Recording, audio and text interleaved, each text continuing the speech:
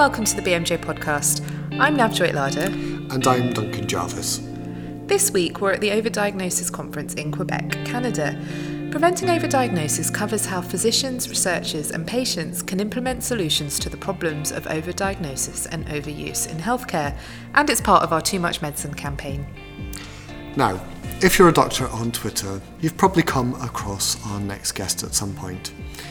Vinay Prasad is an assistant professor of medicine at Oregon Health and Science University, and he's also author of the book Ending Medical Reversal.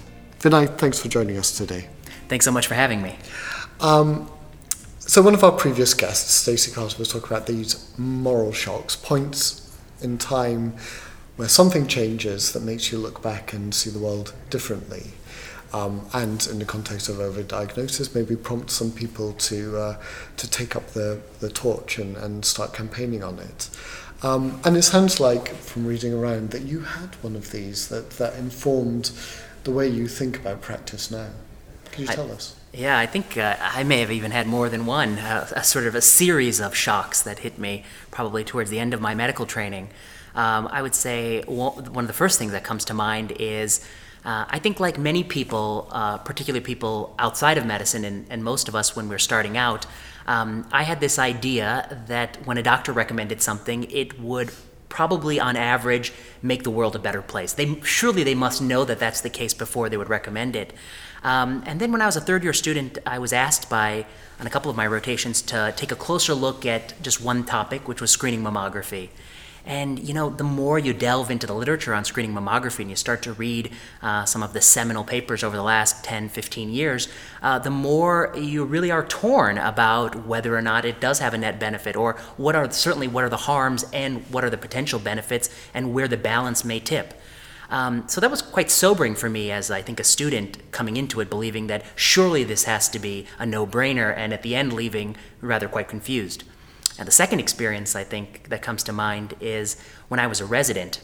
I worked in the cardiac intensive care unit, and a frequent cause of admission was to monitor a patient after the placement of a percutaneously applied coronary stent. And certainly many of the patients that we put stents in were clearly strongly indicated, very well thought out stent placements for, of course, ST elevation MI, where it has a huge mortality reduction. But many other patients were patients who may have had chronic stable angina, and they were getting stents placed at a very high rate.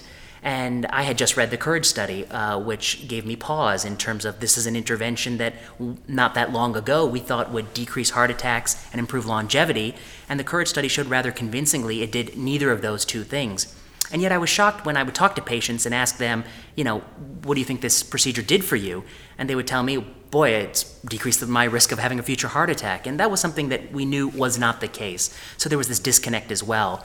And I think those were just some of the first inklings I had that perhaps not everything we do in medicine, not all of those things that have been endorsed and promulgated through guidelines and medical advice, maybe not all of them are in the best interests of patients, or maybe patients have misunderstandings about what are the benefits and risks. And Vinay, to what extent did your sort of growing awareness about these issues influence your choice of specialty? Maybe tell us what specialty you are now in.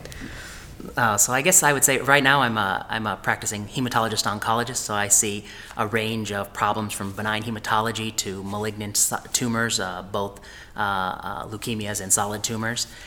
And I think as someone who was increasingly getting interested in the evidence, I gravitated towards internal medicine, and that was the first branch point. I did 3 years of internal medicine training at Northwestern in Chicago, where I really got to sort of develop the tools of, I think, a good evidence-based practitioner practicing general medicine. And then what kind of drew me into oncology was just the vast amount of randomized controlled trials in the field, combined with some of the experiences of being an oncologist, which range from providing treatments that have a curative intent towards really doing things to comfort people at the end of life. And so it was a combination of using evidence to inform a very broad range of doctor-patient encounters that kind of drew me in. Mm-hmm. And lots of this has been about culture change and the culture in which overdiagnosis and overtreatment can happen. And it sounds like you had your eyes opened fairly young, fairly early in your training. Were you the only one of your cohort to go through that was like that? Were you an outsider in that kind of point of view, or do you think that was a general sort of opinion that was going on with your colleagues? Oh, that's a great question. So I think people in my generation, there are a lot of us who gradually came around to the idea of recognizing overtreatment, overdiagnosis, that there were these persistent myths in medicine that may not have been supported by the best medical evidence. I might have been one of the few people in my cohort, in my medical school class, who sort of made it a research focus, but I've had a lot of people I've trained with who've gone out to become practitioners who have that kind of philosophy behind how they practice medicine.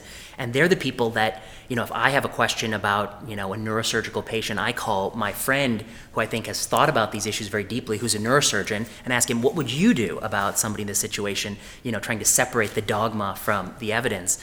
But I think, and as I meet, more and more students of the younger generation, I'm always gratified to find that more and more of them are thinking critically about evidence. More and more are becoming better with statistical analysis, understanding the limitations of clinical trials and the strengths of clinical trials as well. It's interesting how that's gone through. A number of things that Navjot and I have talked about with people on the podcast before have really been about sort of like focus on the young and yeah, we're all too ingrained and It was Ian Chalmers and Doug Altman. I was talking to them, and they literally said, I think we possibly just have to wait for the older generation to die before change comes through. But I mean, I've heard that, and I think we have to admit that medicine as an institution, I feel like, is a lot like a battleship. It doesn't turn on a dime. And there may be portions of medicine, practitioners of medicine, who become ossified in their thinking, and there's almost nothing new that you could take to such a person to get them to even consider some of the limitations of something like screening mammography or routine stent placement. There's just nothing out there that could change their mind, and I think that's a dangerous place to be. And that's the beauty of working with young people, is that they haven't become ossified. They are very open to confronting their ideas with other ideas. I mean, another place where things seem to be changing is the public's opinion about it, or at least, general media's willingness to kind of question that new is always best kind of dogma. And I think your book's past that, and I've read lots of coverage of it at the time that I think you've opened up some eyes there. Have you had a lot of interest from, the media and the public about ending medical reversal? Yeah, I think that has to be one of the most gratifying parts about doing the book and doing this kind of work, is that each passing year I feel like there are more and more reporters who call me who just fundamentally get the issues about overdiagnosis and overtreatment, and get the issues about that we're trying to raise awareness for. And they have very thoughtful and interesting takes on the newest and latest medicine, and they do tend increasingly to recognize when something new is really driven by hype and when it actually is backed up by the science. So that's been very gratifying. I do feel like there's been a shift. And it's not just me, of course. I think about people like Gil Welch, who, the work of Gil Welch over the last 15, 20 years has, I think, moved us from a place where to even talk about screening as if it wasn't sacrosanct, that would be heretical. Now we're at a place where we can actually, in most circles, have a conversation about the benefits and the harms. Just moving that has been sort of a huge move in the public conscious. And we have, patient advocates who are increasingly aware of the fact that not every diagnosis is a diagnosis that may offer them a benefit. Some merely offer risk. We've been talking about how difficult that is to convey, though, sometimes, because particularly for using the example of screening, the idea, if you're conveying the harms of screening to the public versus the benefits, the tangible benefit of a life saved, people can really grasp that and hang on to that, but the harms can sometimes be harder to conceptualize. But do you feel that there's a shift there, or do you think, and why do you think that? Do you think there's a growing public awareness? Are we getting better at communicating? What's changing? if it is changing? Yeah, I think there is a shift because in the sense that it wasn't long ago that every diagnosis made through screening was thought to be a life saved, but we've come a tremendous way to pointing out that some of those diagnoses, perhaps even a large percent, represent overdiagnosed cancers, which were cancers that would never have caused mortality or morbidity in the remainder of a patient's life. To be diagnosed with something like that just gives you another diagnosis. It gives you treatment, but it doesn't give you countervailing benefit. That's been a very powerful message, I think, in terms of getting people to realize that, this is not a perfect screening test. If it were a perfect test, there wouldn't be a debate about it. We'd all be ardent supporters of it. The second thing is, I think, the rates of false positive biopsies and the anxiety that comes from that. And I think, where the debate is now is it's about putting the right tools in the hands of individuals to make choices that best fit their beliefs about life and how much risk they're willing to take. I think that's sort of an indisputable kind of position that we've kind of moved towards. And that wasn't the case 15 years ago. It wasn't that long ago before, the American Cancer Society put out an advertisement that said if a woman hasn't had a mammogram, she needs more than her breasts examined, implying that it was sort of crazy not to do it. Mm-hmm. And on cancer, since we've moved on to that,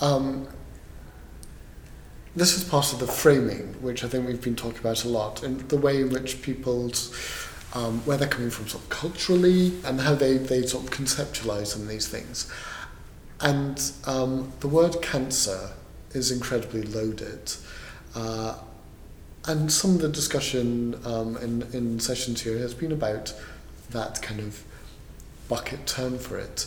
Do you think having this single idea of cancer is pushing overdiagnosis and overtreatment and making patients more worried about something like DCIS than they would be if it had a different name? Yeah, I think that's a fantastic point. Clearly, not every of all the things we call cancer, there's a very broad spectrum of lethality, aggressiveness, invasiveness of these entities, and they range from the things that you really do worry about and you really do need to get on top of right away, all the way to the things that maybe you wonder if you really should have found, or if you really performed aggressive testing in all people of a certain age, how many of these would you find, and how many of them are not going to do anything? So it's really quite a range, and to call all of it cancer, I think makes people link these with sort of the memories of people in our lives who've had cancer and kind of dealt with it and struggled with it for years, and that may be an inappropriate linkage in many cases. DCIS is one of them. Lots of studies show in the United States the way in which women deal with the diagnosis of DCIS tends to be very aggressive, including things like a double prophylactic mastectomy because of a diagnosis of DCIS. Another one that comes to mind is thyroid cancer. A small papillary or follicular thyroid cancer is often a very indolent condition that if you really started scanning everybody, you would find a whole lot of. And in fact, in South Korea, they did that, and that's what they found, without a countervailing benefit. So we do need a better way to have language describe, the severity of these different conditions. In fact, the language of using one term really deprives patients of the ability to make a clear choice, because it's loaded with all of the things that are loaded onto cancer, for better or worse, because of the experiences we've all had. So how do you take that into your practice? Because you give this diagnosis to patients. Does that inform the way you talk about these? Yeah, I would give you just one example is in one of my clinics I focus on lymphoma. And lymphoma is exactly what we're talking about. It's something that ranges from Burkitt's lymphoma or diffuse large B-cell lymphoma or Hodgkin's lymphoma, cancers where we have therapies that are potentially curative. And, there is probably a benefit to starting very early with those treatments and pushing for cure in those cases. We also have follicular lymphoma, which ranges very broadly from a very aggressive cancer to something that you just follow a patient for many, many years and perform just a physical exam to see how it's doing. And I spend a lot of time with patients to try to explain, why it is that, why it is we treat your cancer the way we treat your cancer, how you should think about your cancer. And probably the hardest cases are the cases where you try to tell someone why we can just watch your cancer, why that is the best thing for you, and you try to explain it. And of course, people come back at you and say, "But this is cancer. Isn't it better to just get it out right away or treat it right away?" And you point out that, well, that's true for some things, but it's not true for everything. And observation or careful, watchful waiting is sort of a treatment of choice of many low-grade or early-stage follicular lymphoma. Interesting. I was just going to talk about one of the themes of this year's, or the big theme of this year's conference is towards responsible global solutions, and we've touched on some of them. So things like disease terminology, things like just an awareness of the uncertainty around a lot of what we take as being dogmatic, irrefutable evidence. Often that evidence isn't there, and sometimes it's just a case of pulling the curtain back. But what do you think are important priorities for tackling overdiagnosis, particularly, given that you do a lot of work with media? Where do you think some of the answers are going to lie? I mean, I think, in terms of overdiagnosis, overtreatment, we've talked about there are real difficulties in dealing with things that have been broadly adopted and are in widespread use. As we've talked about, people become ossified in their thinking, and taking those things away has proven to be very difficult in many cases, in some cases even intractable. But the one thing that I feel like we have really tremendous potential to make an impact on is in preventing these practices from being widely adopted without good evidence in the first place. That's something that I feel like is much easier to gain traction on, whether through better regulatory processes, better understanding of principles of cancer screening. I'll give you one example. There's a lot of enthusiasm and a lot of venture capital money in the use of a single blood-based screening test for all cancers. And when I read a lot of the people who talk in this field, many of which are investors, they seem to have equated the idea of finding any cancer at an early stage equals net benefit to a person. Of course, we know, and we've learned the painful way, that is not always true.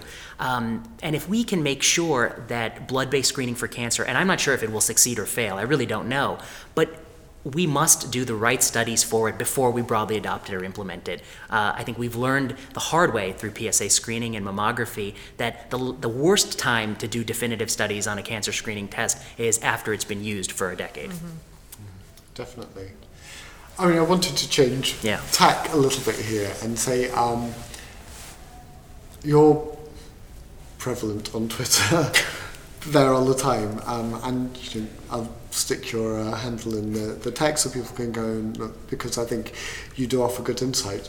But notoriously, Twitter is the place where debate happens, or perhaps trolling or stuff. So I'm just wondering, in that field, have you come across anyone, or how do you think you're coming across? And are people really vociferously against your idea or with you, or is that a mixed bag? Yeah, so I think you're asking a good question, and I'll tell you, in all honesty, one of my colleagues recently came back to me from a conference, and he says, "Hey, this guy's at your university. Is he the same in person as he is on Twitter?" And I wasn't sure that was a compliment, so that gave me pause. But I think, about Twitter, and there are a lot of debates, and I think as someone who's participated in many of these debates, I think the goal of the debate is not to persuade the person with whom you're having the debate about the merits of your position. It's to persuade all the people who are watching the debate. And when you start to think about it that way, I constantly try to pull arguments back from ad hominem or appeal to authority. I take those away from people I've tried to debate. I really try to come back to, these are the points on this debate, and let's have a debate about those points. Can you refute or deny these points? There is no evidence that stenting stable angina improves mortality.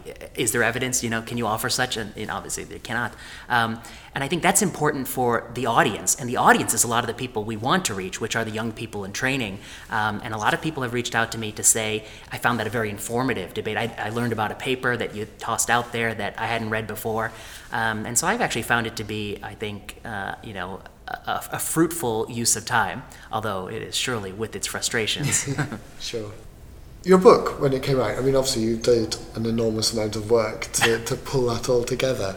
But coming from a point of, skepticism and already knowing about things like having a deep dive into mammography screening and things,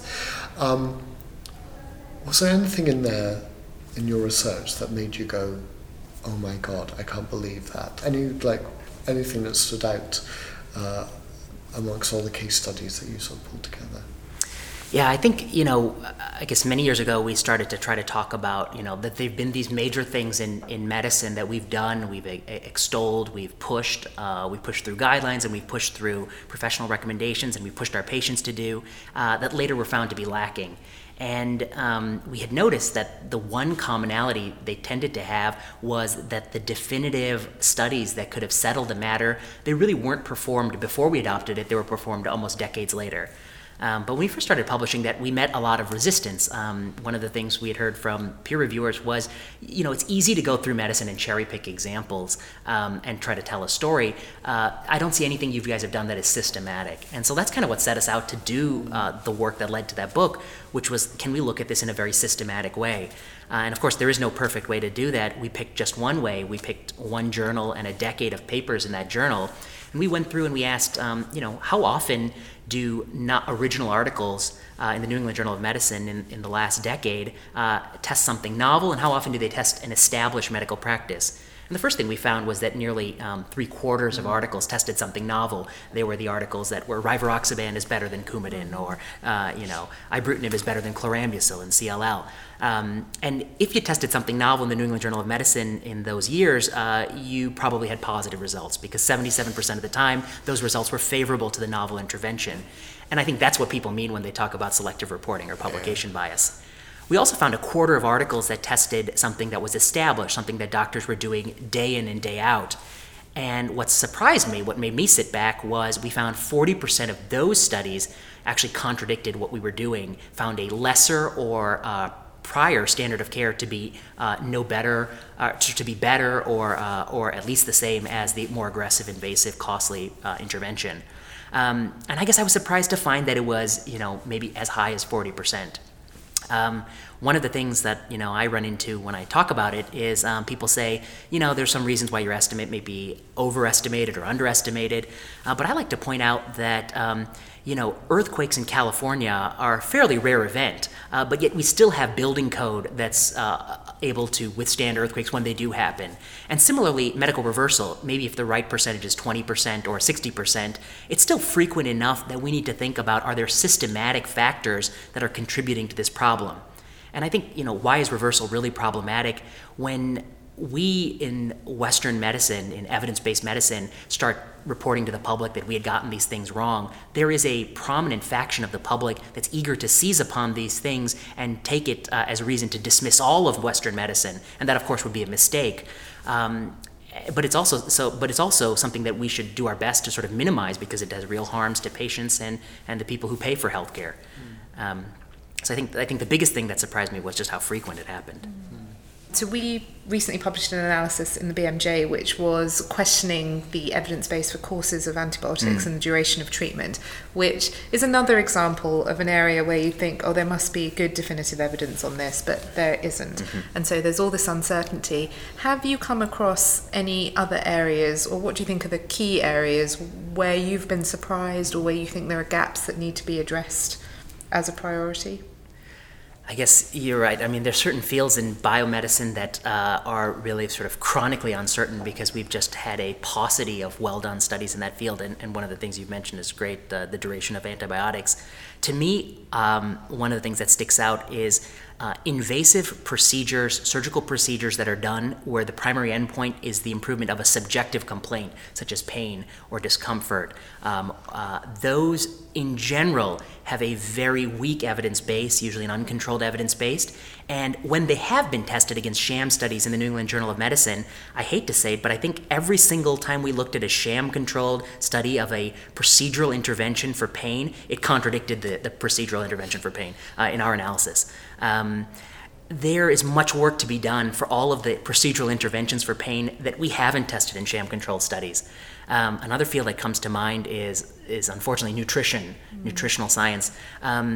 We have made incredible blunders in the history of public health by recommending some nutritional intervention. One year it's never eat certain fats, the next year it's, we were totally wrong about that. A series of randomized trials would have great impact on just some very fundamental nutritional claims. But I think one of the things reversals tells you is it also tells you that the fields in which reversals happen are fields where there are at least some people out there brave enough to subject what they've been doing for years to rigorous study. I just think of one example, this gentleman, Bernie Fisher, who was one of the PIs on the studies that actually showed radical Halsted mastectomy was no better than simple mastectomy, which was later shown to be no better than lumpectomy and radiation.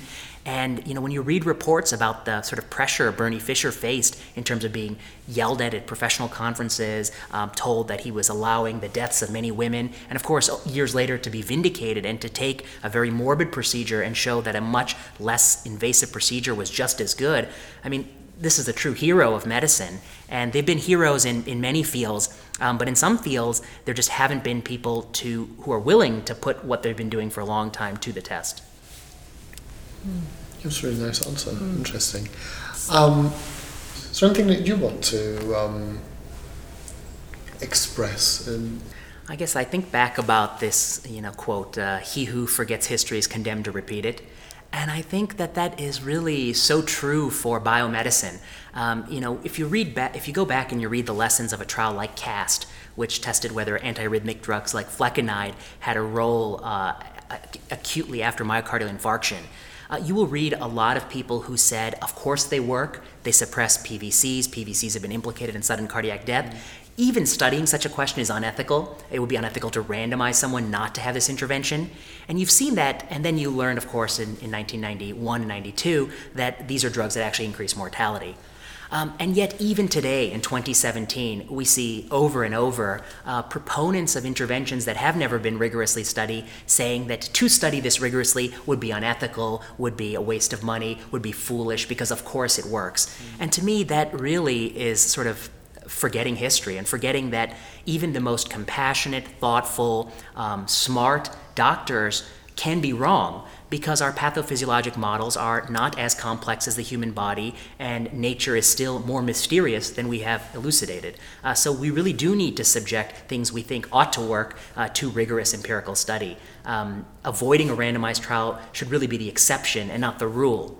And yet in biomedicine, I think we find many, many practices each passing year are adopted based without randomized studies, well-done studies, and often there may be other perverse reasons for adoption, like financial gain to providers or to third parties who manufacture the products. And I think that is one of the major failings in biomedicine that we ought to deal with. And I was going to say, I mean, your specialty, cancer, is ripe with it. Yeah, particularly.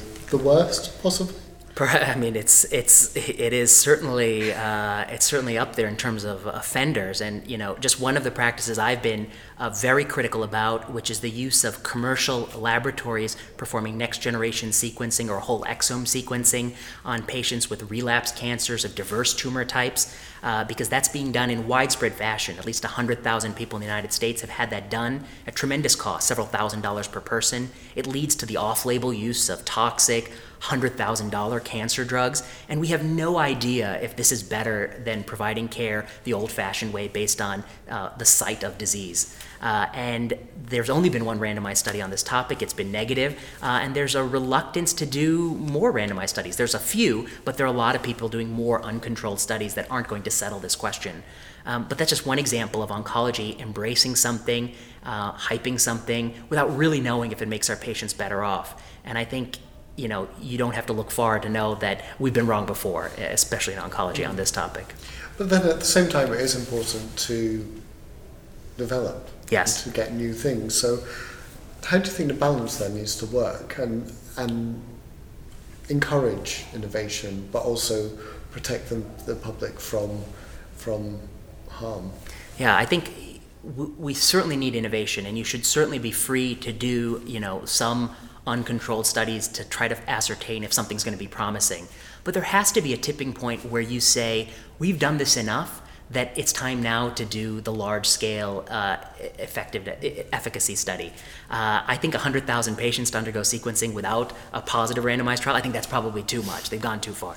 But you're right, there is no one-size-fits-all answer for when that tipping point should be. But we shouldn't forget that there are a lot of people whose incentive is never to do that study because it can only contradict something they've been doing. And they will rather broadly implement something than to do that study to clarify if it works. And then they may truly also be like the people who didn't want to put their patients on the CAST trial, true believers that it would be unethical not to offer this service.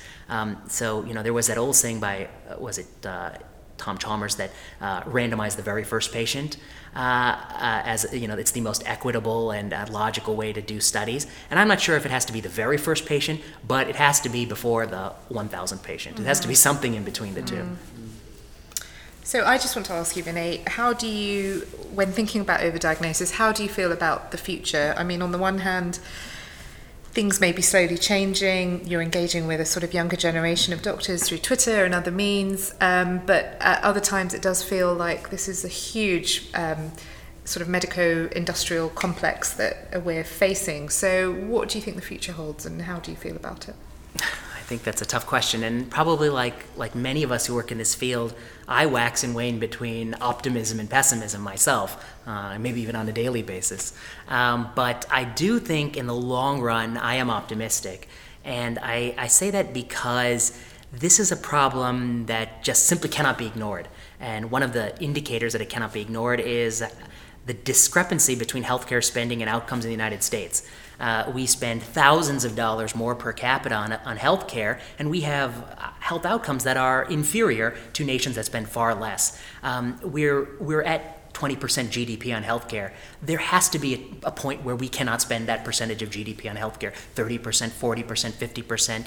And much of that spending, and this has been shown in several papers, is likely waste. It's likely harmful, not beneficial spending. And so there is, I think, a big push to identify these practices and de-adopt them so that we can put our money to best use. To the practices that really do have a healthcare benefit that are at the same time in the United States underutilized because of vast inequalities in healthcare access that still persist despite the efforts we've made.